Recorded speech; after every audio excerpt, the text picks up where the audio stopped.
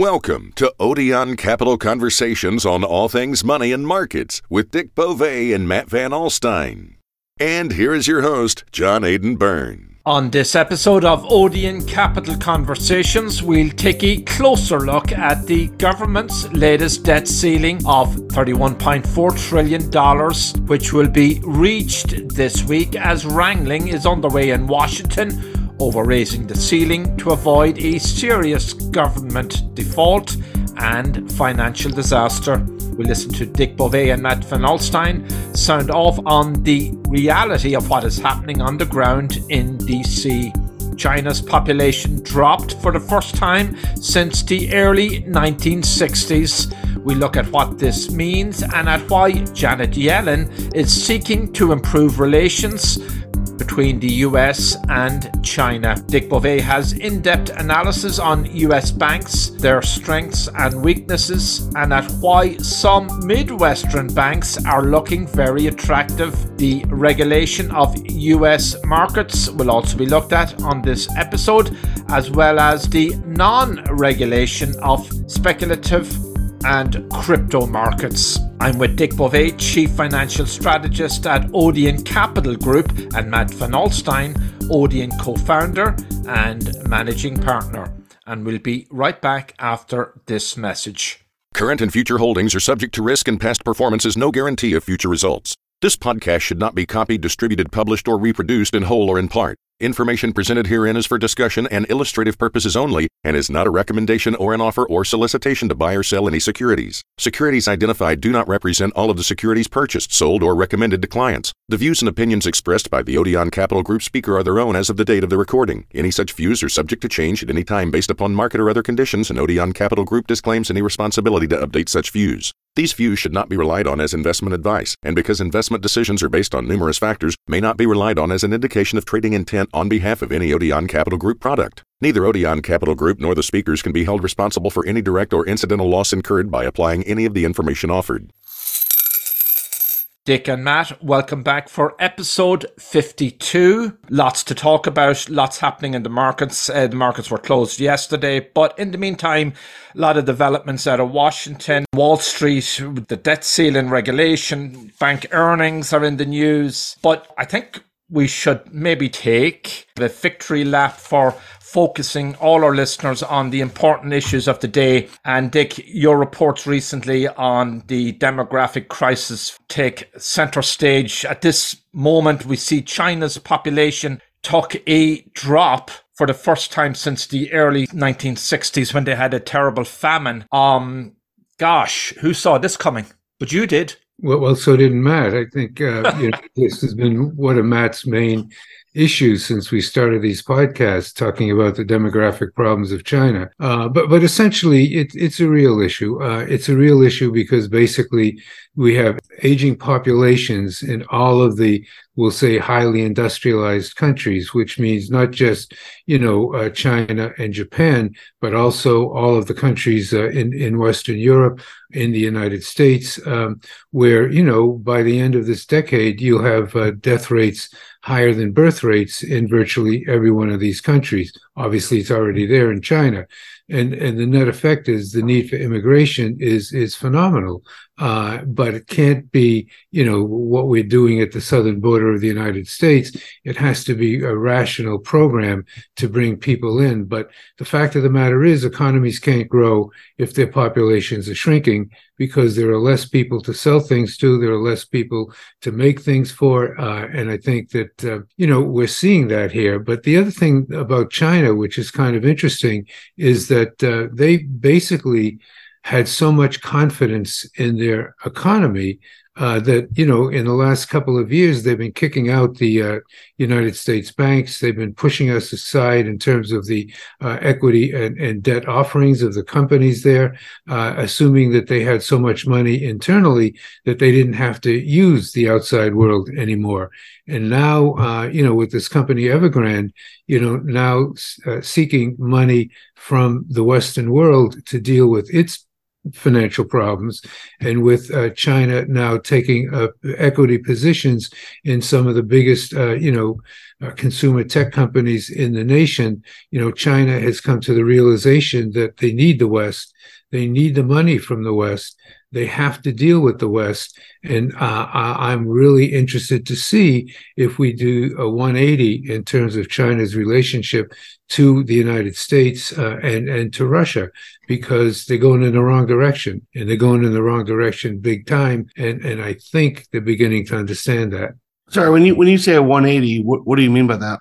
Well, at the present time, as I said, they have been pushing out the American banks. They've been pushing out, in other words, they forced them to sell back all their stock to, China. They have taken greater control of let's say the technology companies in the country. They have they have explicitly stated a policy that they don't want any company to get too big. They've indicated a desire to, disseminate wealth more equally across, all income classes in the country. And they have indicated a strong desire to support Russia in all Russia's military and economic activities. And now we're seeing them shift. When they start to take positions in the companies that they were saying should shrink, when they start to come to the West looking for money because they need it to shore up, their real estate companies that are in difficulty, when they start to opening up the door on COVID, everybody can go wherever they want, anybody can come in whenever they want. I'd say that's a pretty big 180. China has a lot of problems right now, Dick. Even its GDP growth has weakened to 3%, down from 8.1 in 2021. Of course, they had the COVID lockdowns. We'll see where that goes. So we were all expecting this kind of a plunge. But so its population now is hovering around 1.41 billion. So it's down slightly. And on the ties with America and the West, we have Janet Yellen trying to smooth the ties with Beijing. What is she trying to repair here? Is Washington kind of worried that if China hobbles and those ties fracture further, we could have other sets of problems? Well, the United States depends on China for a great deal. We depend upon China for a lot of the chemicals that go into the drugs which are made here. We depend upon China for a lot of the exotic things like rare earths and rhodium and lithium, which are necessary to keep these iPhones and electric cars moving. We depend upon China for television sets. We depend upon them for, apparel. We depend upon China for a huge amount of things. And to, cut off China or to have bad relationships with China is simply not in the interest of this country. It just makes no sense whatsoever. Now, I believe that we should start taking into the United States the production of all of the things that I just mentioned. But the fact of the matter is, cutting off China, having a bad relationship with China, it makes no sense. It makes no sense for the United States. So if Janet Yellen is trying to open up, relationship there, it's important. Also, with this debt crisis looming ahead of us, getting stronger relationships with Japan and China, the two biggest foreign suppliers of money for the U.S. debt, makes a lot of sense. So, hopefully, events will now allow us to deal with China more rationally, and China to deal with us with recognition that they really do need us. They can't walk away from us and fall in love with Russia. I think if we're moving in that direction, it's very positive. The debt ceiling is in the news this week, and there's hue and cry over it. And even in your notes, Dick, you say a depression, if we default, could last a generation. I don't know if you're where you were going on that, but it's quite frightening a scenario if we head into a depression. I mean, I guess if we do default, who would argue with that? Yeah, well, what does a default mean? It means that the United States refused to make interest payments on its debt. and the United States is incapable of refunding existing debt. Now, presumably, if the United States does that, you're not going to find a whole bunch of foreign nations stepping up and saying, we want to lend more money to the United States to bail them out. And you're going to find individuals, companies, all of these companies that have these legal requirements to buy, U.S. debt, all of them are going to be troubled. So then what happens? We'll start by shutting the national parks. We'll start by reducing the hours of work. We'll start by, cutting back on employment. But then we knock down Social Security payments. Then we knock down Medicare payments. Now you're talking about a direct hit at the core of the United States economy, particularly given what we've talked about concerning who works in education and who works in healthcare in the United States. And, you don't recover from that very quickly.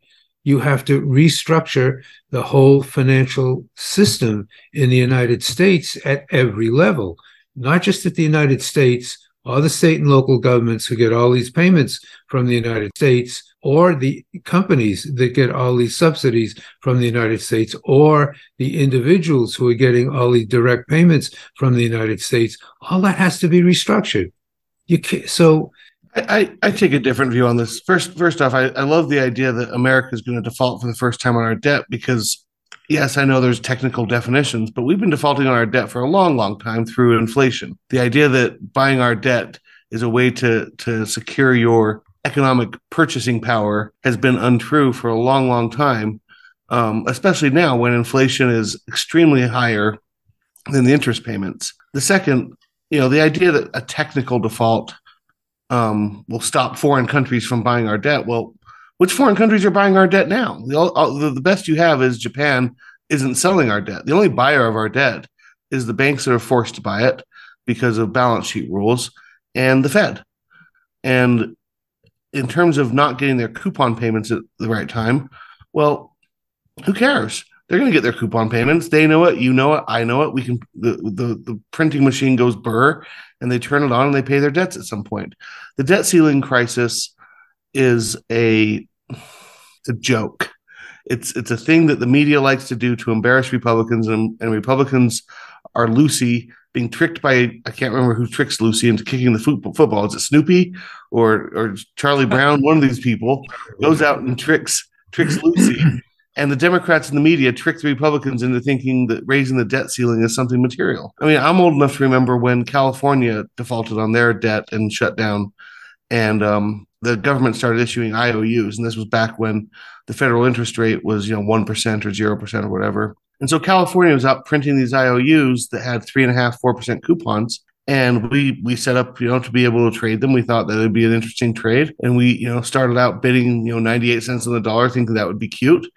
And lo and behold, these things were trading at 101, 102 right off the bat. You made more money getting paid in IOUs if you were a debtor to California than if you had getting paid in cash, because you could flip them because the interest rate was so high. And no one ever thought that California wasn't going to come back at some point in time and fix their constitutional crisis and pay their debts. I mean, I get that it's embarrassing. I get that it looks like we're third world, but I just don't think the materiality of it is all that important. And finally, there's 2 or 3 different tricks the government could use if they want to, show the wizard behind the curtain. They could print the $1 trillion coin, or mint the $1 trillion coin. I know it's a gimmick. I know it's funky. I know it's kind of embarrassing, but everything I've ever read on it is that it's technically legal.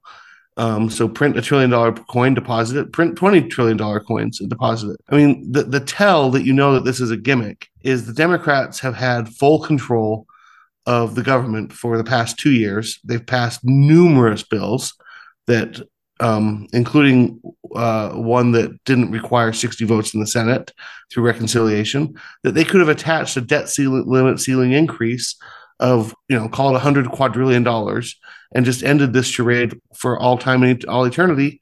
But instead they didn't, because they know they like the issue. They know it embarrasses their political opponents, but they also know at the end of the day it's meaningless. I don't think that the debt ceiling issue is anything but political theater.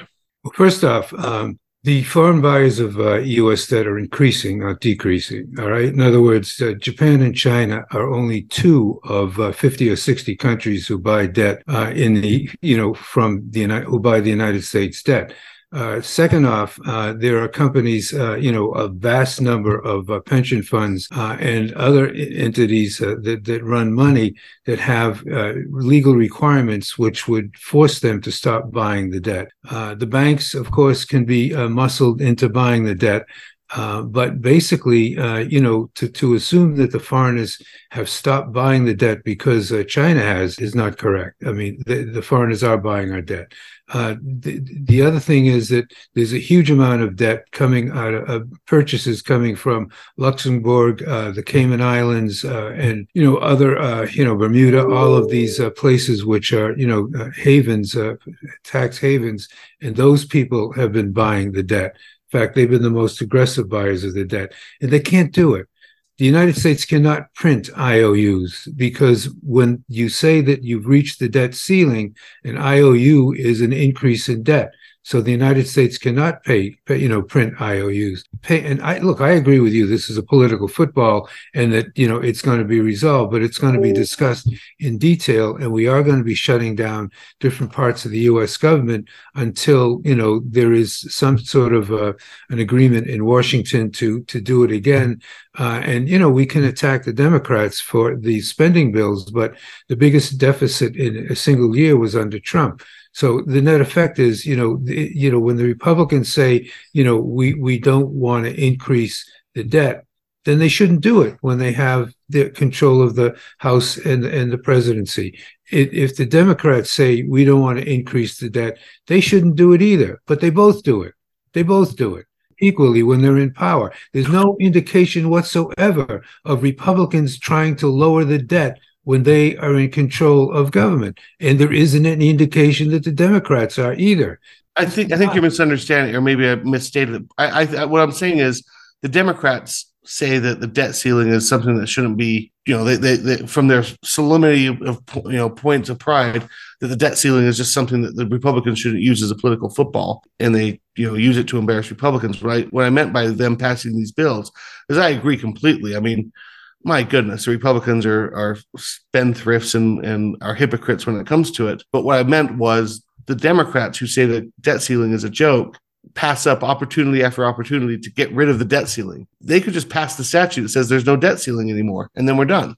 But they just don't do it because they like the political tool of the hammer to beat the Republicans over the head with it.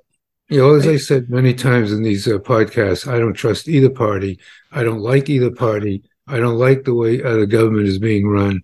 And, the fact that this is just one more evidence of it is not surprising. Two numbers here, Dick and Matt, your comments would be really fascinating. I mean, the the debt ceiling is at 31.4 trillion. And so we could limp into the spring before this whole thing gets resolved. But the other issue is US debt held by the public now is 100% of GDP. Debt keeps growing everywhere. Unfunded liabilities keep growing. I've seen numbers of 100 trillion is the real debt of the United States. I mean, how further along can you go without some kind of a catastrophe? We've talked about this. It's a recurring theme. Dick has mentioned it from his legacy on Wall Street. This came up when you started on Wall Street, but at some point it becomes a serious issue. You just can't keep printing money. Well, I think we are at that point. But I did think it in 1972.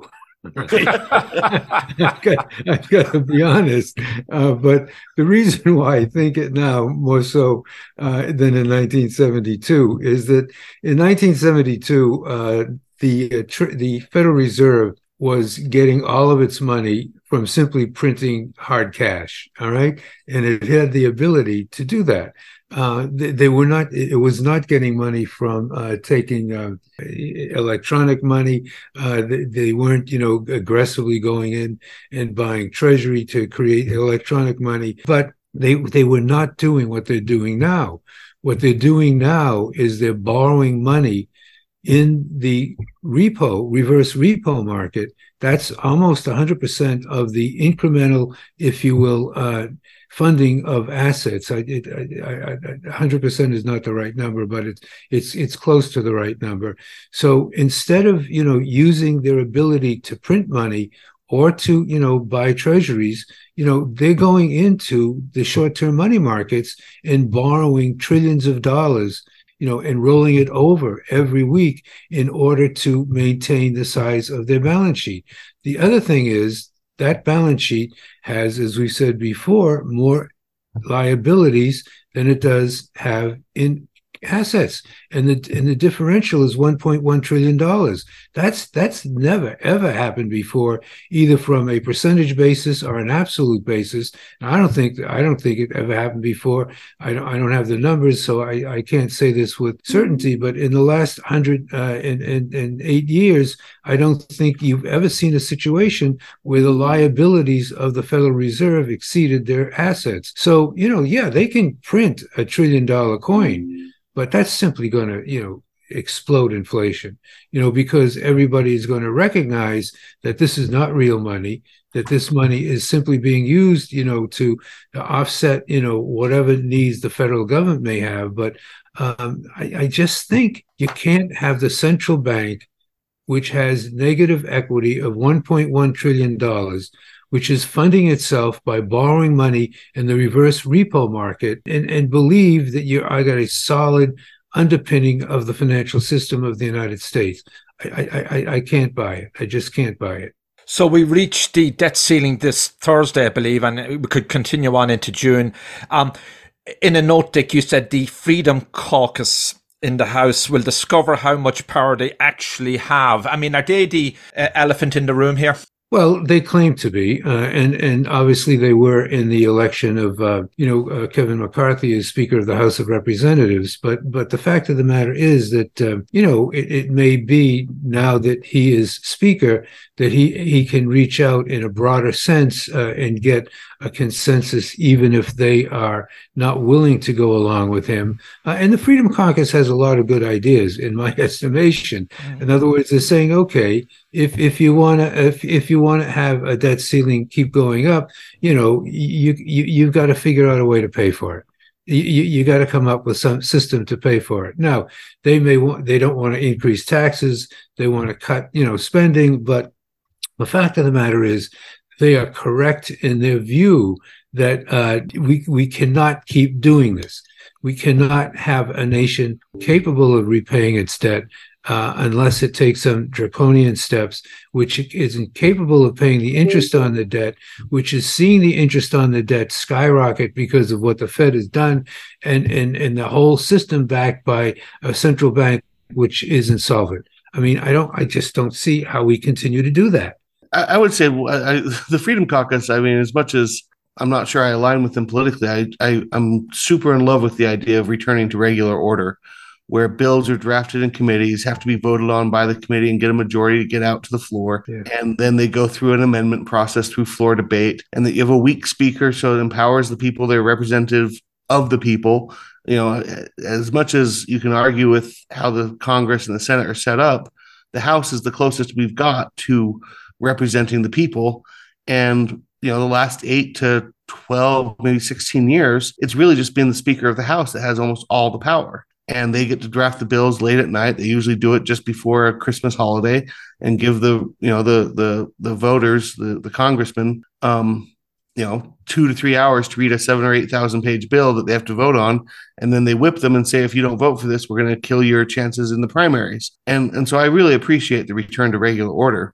Dick is right that the Freedom Caucus has some good ideas in terms of debt reduction. What they're really lacking is any sort of proposal to get there. They're just their only tool is to be intransigent and say, hey, we're not going to vote for any more bills. Well, what are you going to cut? And as much as I'm anti-tax and pro-prosperity, I do study math. I do, I can read, and the math is pretty bad if all you're doing is saying, hey, we're not going to spend the money on the bills we've already authorized, and we're going to use the debt ceiling to stop it. Well, you have to cut something, or you have to increase taxes, or you have to come up with some other alternative solution, which would be more like, modern monetary theory, where you just print the money and pretend it's not debt. I mean, you're stuck with bad choices if you're not going to give yourself options. And I don't think they're willing to say what they really think, which is they want to cut entitlement programs. But, that's a political loser, so they can't say it. So they're, I guess, being intransigent and hoping the Democrats propose entitlement cuts. The whole thing is crazy. And as much as I appreciate what they're doing, I think it's going to end in disaster if they don't come up with hardcore policy proposals that the American people can get behind, that they can convince the Democrats to also get behind, because you have to get through the Senate and get Joe Biden to sign it. So it doesn't matter that they control one half of a third of the government. I think that what is happening here could be very, very positive, right? In other words, if these guys hold out, I agree with Matt. They got to come up with some specific proposals as to why they're holding out. But the fact is, if they hold out and they force the type of negotiations that was forced to get McCarthy elected as speaker, we could come away with a series of pieces of legislation which really do work at, getting the United States budget, balanced in 10 years, which I think is what their goal is. And so I am not anti-freedom caucus in any way, in terms of what they're fiscally attempting to do. I believe that what they're fiscally attempting to do is right. What the other stuff that they do, I hope never to get involved with. But the point is, this is an opportunity to straighten out the budget of the United States, which we should take, and we should straighten it out. Whether they're going to do it or not, I don't know. Well, we'll watch. I mean, how many members it's never clear to me how many members are in the Freedom Caucus. I've seen 45 listed. They're kind of secretive about who are the members. And of course, the other issue is the White House is not going to negotiate cuts, right? I mean, they're going to dig the heel in. They got to negotiate cuts. I mean, they have to. I mean, they just can't go along attempting to, pass bills to increase the deficit without any worry or concern about where the money is going to come from to pay for this. I mean, they have got to sit down and deal with this issue in a rational fashion and take the political stuff off the stage. We do not have enough money to pay the interest on the debt. We do not have enough money to refund the debt that comes due. We cannot continue to be in that situation. And as interest rates have risen, so has the servicing of that debt. Absolutely. As Matt has pointed that out over and over again. Yeah, that's what's really worrying.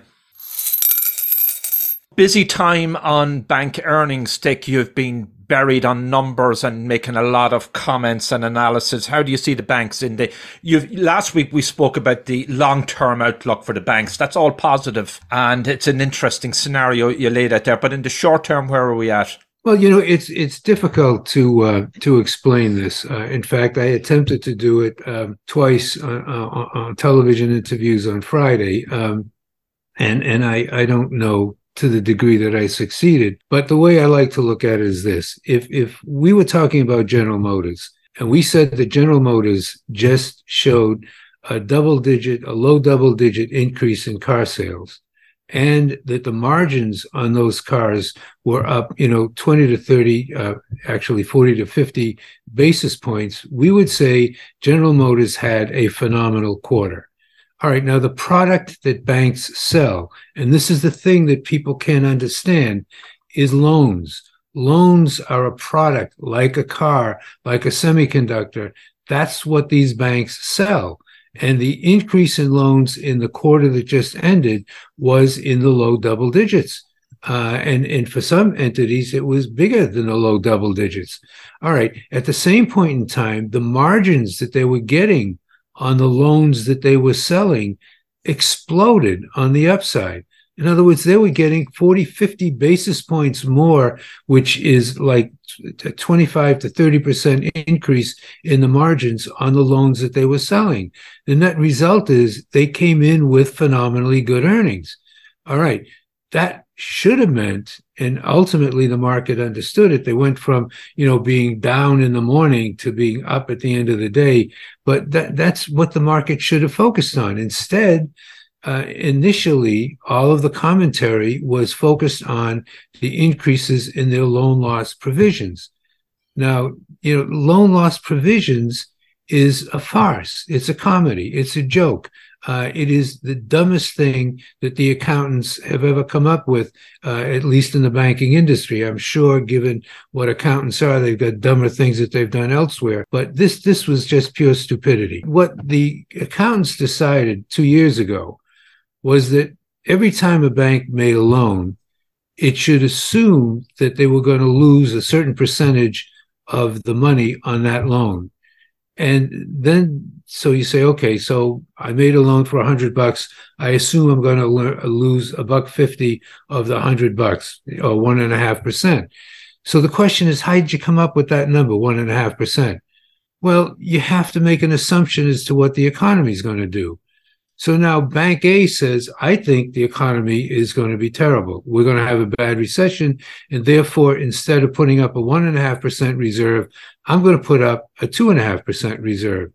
And that really hits earnings, right? Another bank says, I don't think we're going to have a recession. I think we're going to be in good shape. And therefore, we're not going to put up 1.5%. We're going to put up 1%. And the market, instead of focusing on what these companies are selling, are focusing on these wild ass estimates, if I can use that word, that are coming out of these banks. Now, the question is, when you get at it, do they actually have a reserve? In other words, they're fighting over what the size of the reserve should be. Do they have reserves in the banks? They do not. They do not have 1 penny of reserves in any bank in the United States. If you think of reserves as a pool of money which has been set aside to cover, losses, they don't have it. It doesn't exist. This is simply an accounting artifact. So we're having these huge arguments over these provisions on something which doesn't exist. And it's affecting the stocks. In 2020, these banks had to increase their provisions because of the implementation of this new rule. The bank stocks get jammed, right? In 2021, it was assumed that the recession, that the bad times were over, and the banks were going to, show, reductions in their loan losses, and the reserves were reduced, and the bank stocks went way up.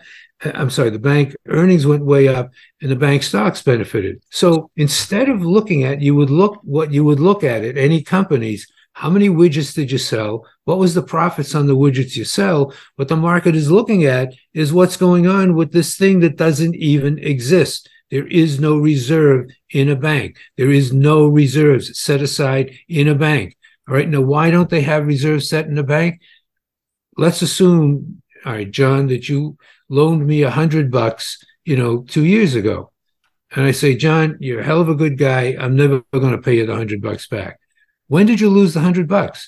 Did you lose the $100 today? Or did you lose it 2 years ago when you loaned it to me? So that's the essential problem of setting up a reserve, because you're setting up reserves against money you've already lost, and you're making the assumption because you lost this money, you're going to continue to lose money in the future. So bank analysis in the United States is simply horrendous. If you would just focus on what did they sell, what were the profits on what they sold, this was an incredibly strong quarter. And if you're worried about how bad is the loan portfolio, they tell you how many bad loans they've got as a percentage of their total loans. And for every one of these banks, except Wells Fargo, the number went down. In other words, they've got fewer bad loans on their books. They're selling more stuff. They're getting these margins at levels that they could only pray for in the past. They're making a huge amount of money. And as we said when we talked about the longer term stuff elsewhere, those earnings are going to continue to go up. So some of this is like a kind of like a fictional financial accounting. I mean, they're guesstimates, these reserves, and you think we should focus more on real hard numbers, performance in the different units, trading, wealth management, deposit accounts. Look at the hard numbers. Yeah, in other words, can you imagine an industry in which you're basing your stock picks based upon guesses of something that doesn't exist. You're guessing what the reserves should be, and you don't create the reserves one way or the other. So these stocks are moving on guesses on something that doesn't exist. And I find that to be bizarre. All right. Look at what they're selling. Look at what the profit margins are on what they're selling. Look at how many returns they get on the products that they sold, which is the bad loans on their books, and you can make a decision on that. And what you're going to see if you do that is, number one, the banks are increasing their market share aggressively against the capital markets companies, which, just got blown away today with their earnings, and the non-bank companies, which are struggling to stay in business. The banks have got money. They're lending the money. They're making big profits on those loans. That means those stocks are really attractive. Because you've made the point previously that the banks are going to be in the catbird seat in terms of loans to the commercial sector going forward, because the Federal Reserve or whoever else, other institutions, are not going to be able to fill that void. Yeah, well, I think that we saw that. We're seeing that. We've mentioned before that defense stocks were up in 2022. Natural resource stocks, particularly energy, were up. They didn't beat the market. They were up when the market was down. All right. So the question is, who's going to provide the money so John Deere can go out and do what it wants to do? What Martin Marietta can go out and do what it wants to do? Emerson Electric is going to go out. The money is going to come from the banks, because that's what banks do. They lend money against hard goods, hard assets, factories, machinery, products, inventory, that type of thing. And if that's where the growth in the economy is going to come from, the need for the banks is going to grow dramatically, because, again, capital markets companies are not getting the funding necessary to provide those monies, and the non-banks have to pay too much to get that money, and therefore they can't re-lend it in a competitive basis. So they're not going to be able to do it. So we have this need to fund these products. We know where we can get the money from. They are doing it. Commercial industrial lending was up 13% in 2022, not down, up. It was up 13%. So, my belief is, and I believe that we're going to go to the banks and beg them to refinance the housing markets at some point in 2023. The banks are the place to go. Now, which banks? Look in Cleveland. Look in Pittsburgh. Look in Cincinnati. Look in Birmingham. You look in Detroit. Go to these cities which you think are in total decline, and understand that, if we do get this manufacturing, defense, food also, in Minneapolis, look at Minneapolis. Those are the cities that are going to benefit from it. And the banks in those cities, and we can put a bank name with every one of those cities, those are the banks that you want to take a look at.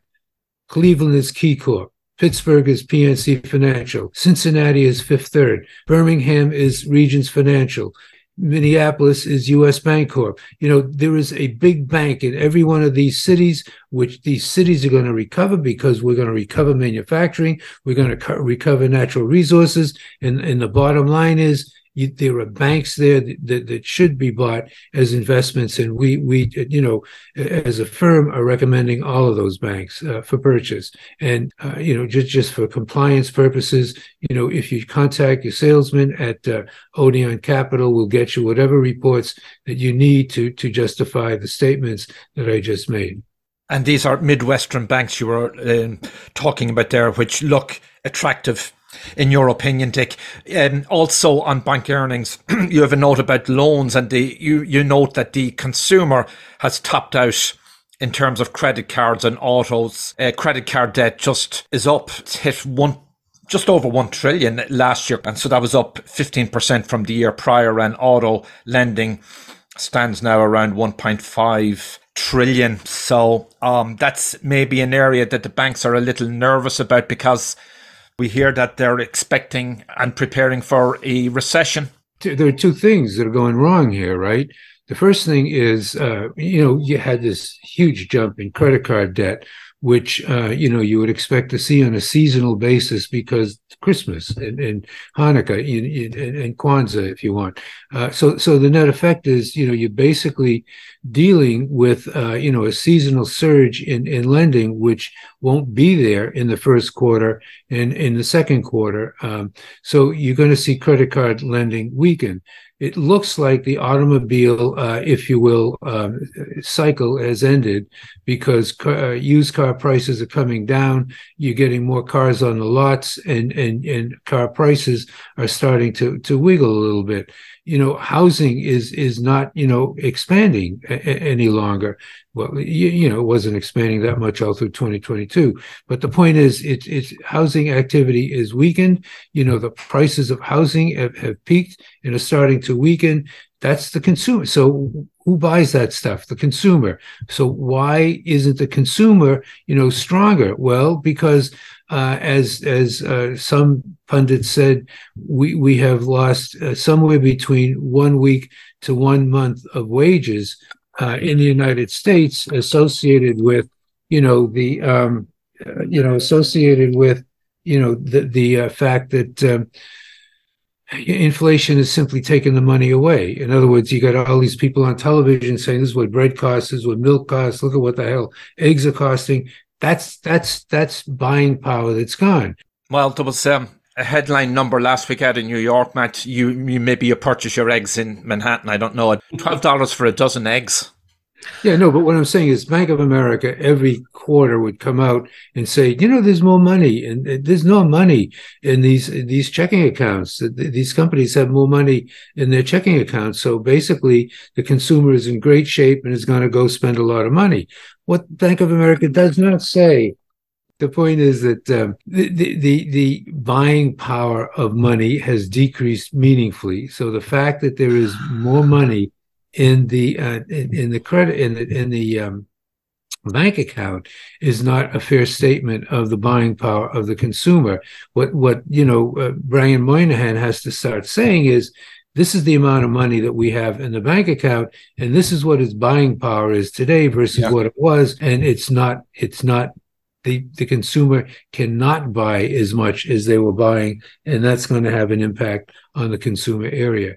And by the way, if you want to put that with a bank, the big banks are the ones that have the credit card portfolios. We did not upgrade JP Morgan, and we did not upgrade Citigroup, who are among the biggest, credit card companies in the United States. I would also point out, the people who are tone deaf on this, run the gamut. This morning you saw Rishi Sunak's government kind of celebrating their increased wages that showed up in their statistics this morning. And, Joe Biden was famous for putting out a tweet about 6 or 7 months ago bragging that Social Security recipients were going to get 10.7% more, the most under any president since like the foundation of Social Security, and it took Elon's new fact check model to be like, the only reason that's going up is because your inflation is insanely high. And then I think last week, the White House was out running around excited about the 5.1% increase in workers' pay, not mentioning that inflation is exceeding that, not to mention that inflation is probably going to go down at some point. But the idea is that politicians and consumer advocates love to celebrate wage increases, and Dick's right. They're not purchasing power increases. They're just nominal wage increases at decreased purchasing power rates. Yeah, inflation adjusted. I love this quote from JP Morgan's Jamie Dimon talking about recession. He's talking on both sides of his mouth, as far as I can tell. It may be a mild recession. It may not be. I don't know what that means. It means it could be anything. Player's choice. It may be or it may not be. That's what it means. But I think that, he's been very clear in believing that a recession is coming. And I think what he's now doing is backing off his more extreme statements concerning what the recession might be. Because essentially, he had been saying, that there would be a disaster, a year ago. And I don't know if everybody in the bank jumped on him or what have you, but he backed off that statement. And now he's backing off a promise that there'll be a recession.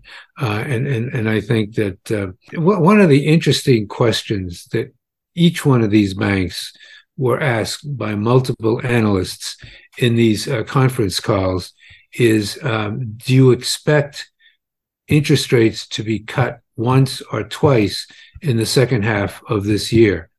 In other words, they were simply saying that the Federal Reserve, has no meaning, in terms of what it says about, higher for longer, because we're going to be in a recession is their theory. And they want to know what the banks are going to do because, as I say, profit margins have exploded on the upside.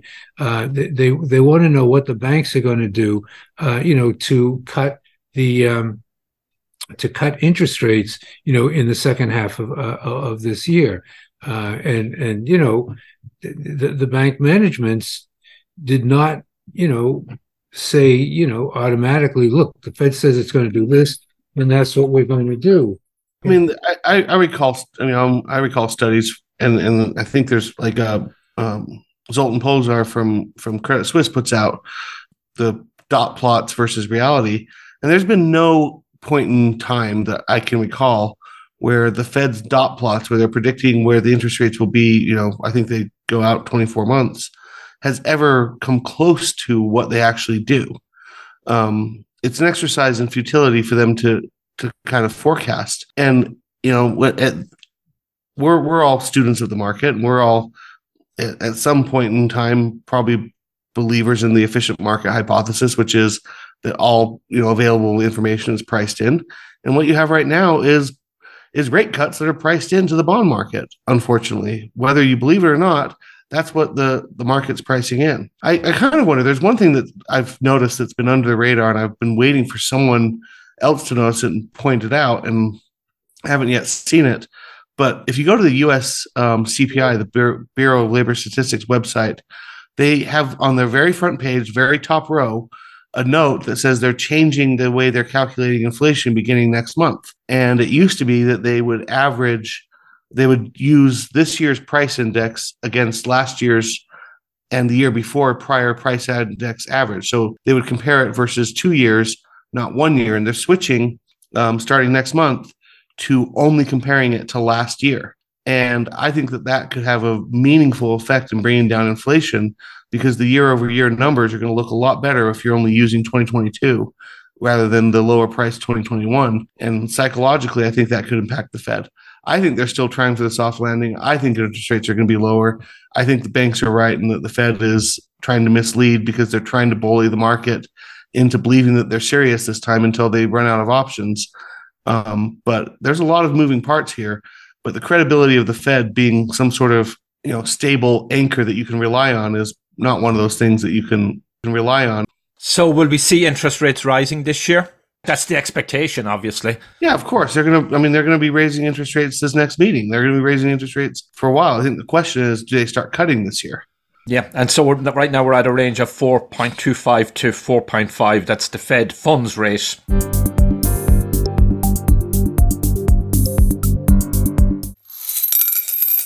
You're listening to Odeon Capital Conversations with Dick Bove and Matt Van ALSTYNE of Odeon Capital Group. Dick is Chief Financial Strategist at Odeon, and Matt is Odeon co-founder and managing partner. And I'm your host, John AIDAN Byrne. Questions and comments? Email podcast@odeoncap.com. That's podcast@odeoncap.com. Dick, you've had some, well, I won't call it notes, but you've been looking at regulation in the US markets, and you have sort of some personal anecdote and also some analysis on it and some strong opinions about how we regulate the markets and don't regulate the markets.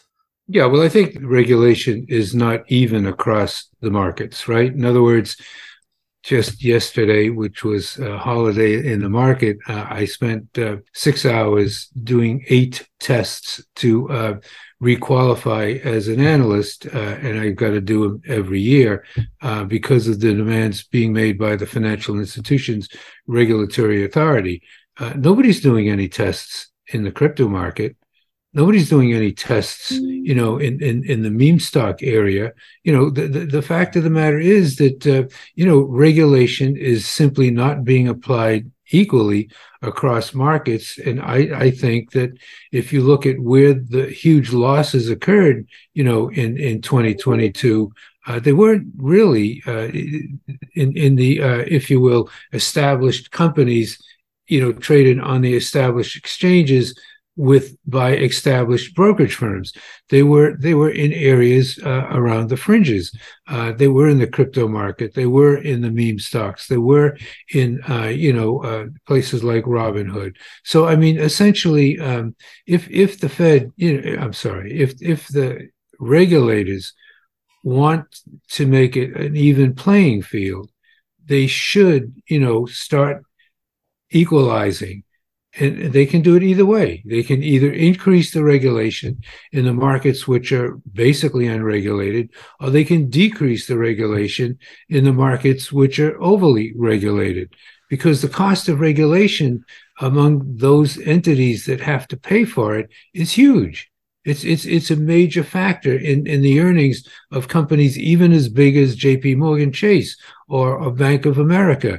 I mean, it is not an insignificant cost. So you've got all these guys who don't have to pay a dime for regulation, and you got all these guys who got to pay huge amounts of money for regulation. It's just not correct. It's just not right.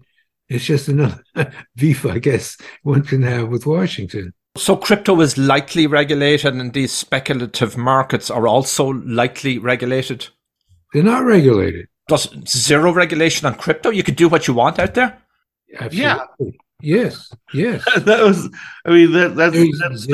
the whole scandal behind FTX, which was SBF is out there running around. I think he went to the White House 6 times last year. He's good friends with Gary Gensler. He's good friends with a lot of the senators. I mean, you put in any politician's name, and SBF has probably donated money to them. And he's running around, in an unregulated market with what turned out to be a balance sheet on a Excel spreadsheet, running a massive company, which, I run a regulated broker dealer. Dick's right. We have to do. I think it's called education. It's not exams. It's educational modules where you have to go through and watch videos and learn the latest regulations that you have to follow and keep up to date on everything that you have to do. And then once a month, we have to submit to an SEC audit and a FINRA audit. It's a light audit, but we have regulators that we submit our financials to once a month. And every month they call up or send emails asking questions about cash movements, about trades, about customers. I mean, we have someone looking over our shoulder all the time. And in the crypto space, all you have to do is print a coin. SBF proved this, but he's not the first one. This has been going on since crypto was invented. Go back and look at Mt. Gox. They were the very first famous crypto firm to blow up, and I think that was in 2011. There's been no regulation since then. Now, I do think Dick saying that comparing them to financial services firms is a little bit of a red herring in the sense that, like, what is crypto? I mean, you still have a debate over what it is. Some people think it's the new alternative. It's the new gold. We always disclose that I own Bitcoin. I can't remember if Dick owns Bitcoin or one of the other coins. But at the end of the day, if it's not the new gold, which is, a commodity that basically it's a bearer bond type thing. If you possess it, you own it. It's not a stock. It's not some people argue that it is a security, but it's something other than what we've already dealt with. So it's very unclear which body should go in and regulate it, because if the SEC goes in and starts regulating it, it almost gives it the fake, virtue of being regulated as if it's now an asset class. And I think they're still trying to decide if it is an asset class or if it's more like Beanie Babies or tulip bulbs. Yeah, I think this is the nut of the problem in some ways, because the financial markets gives extensive coverage to crypto and what they're trading at, and these ETFs based on crypto. You're talking about CNBC. I wouldn't say those are the financial markets per se. Let's at least one for sure, and maybe some fringe markets out there. But this is the whole chaos in crypto, because a lot of unsuspecting investors feel, wow, the government is there to protect me here on this. Well, they shouldn't feel that way. Yeah, the other area, though, is the non-bank financial market. Who's regulating that? I mean, if somebody decides to open up a firm and say, we'll lend you money, just send me, your financials over the internet, and we're going to charge you 35 to 50%, on an annualized basis, but we'll lend you $100,000 almost without looking. All of these companies, they're not regulated. Nobody's going in there saying, show me your loan book, so we can see what you're doing. Your effective, loan rates, are as high as 50%. That's price gouging. I know Matt doesn't like that word. That's using, that's definition, I guess, is what he quibbles on. Well, that's right. But anyway, the point is that none of this stuff is regulated, and all of this stuff is going to go bad big time if we have a recession. And therefore, the problem is not going to come from the banks. It's going to come from the non-banks. So again, that's obviously self-serving because we're saying to buy banks. But the fact of the matter is that these non-banks are in trouble. These mortgage companies, if they don't have mortgage servicing, these mortgage companies are in trouble. These commercial lenders are in trouble. These consumer lenders are in trouble. And they're in trouble in part because they've been allowed to do whatever they choose, charge whatever they want, and they're just not being regulated. Speaking of crypto, we had a great discussion on Geeks, Geezers and Googleization, their live webinar they hosted for us last week. It's all up there on Geeks, Geezers and Googleization, their podcast, and it's up on YouTube and various social media platforms. We talked about crypto. Just want to give them a shout out. And it's interesting what you're saying about Sam Bankman-Fried, the Excel sheets. I mean, again, that I was asked about the similarities or not between Bernie Madoff and Sam. And, well, that's another similarity because Bernie kept, these phony financial records he used to send out to customers. They were dreadful. I mean, geez, they were like from some antiquated 1950s printing machine. And Sam was using, I guess, an Excel spreadsheet. Yeah, well, I personally don't like big government, but I do believe that when someone breaks the law, they should be prosecuted to the full extent of the law. I think that there's so much going on in these markets that we just mentioned that it does require some oversight to protect the consumer, to protect businesses, and that oversight doesn't exist. Dick and Matt, we're out of time. A great conversation, and we'll be back next week for episode 53 of ODEON Capital Conversations. Take care.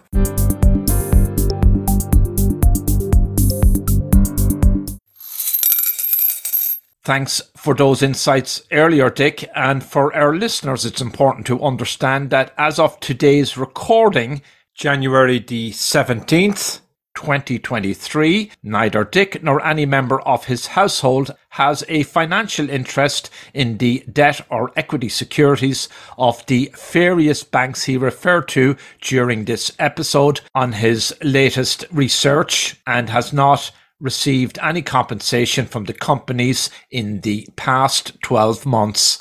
In addition, ODEON has not received any compensation from these companies, and the companies are not investment banking clients of the firm. Dick's written reports on the banks are available to institutional customers of ODEON at insight.odeoncap.com. And additional important disclosures are available to the public generally at odeoncap.com/legal under the Research Disclosures tab. All investing involves risk, and you should consider those risks and your personal financial objectives before making investment decisions. Current and future holdings are subject to risk, and past performance is no guarantee of future results. This podcast should not be copied, distributed, published, or reproduced in whole or in part. Information presented herein is for discussion and illustrative purposes only and is not a recommendation or an offer or solicitation to buy or sell any securities. Securities identified do not represent all of the securities purchased, sold, or recommended to clients. The views and opinions expressed by the ODEON Capital Group speaker are their own as of the date of the recording. Any such views are subject to change at any time based upon market or other conditions, and ODEON Capital Group disclaims any responsibility to update such views. These views should not be relied on as investment advice, and because investment decisions are based on numerous factors, may not be relied on as an indication of trading intent on behalf of any ODEON Capital Group product. Neither ODEON Capital Group nor the speakers can be held responsible for any direct or incidental loss incurred by applying any of the information offered.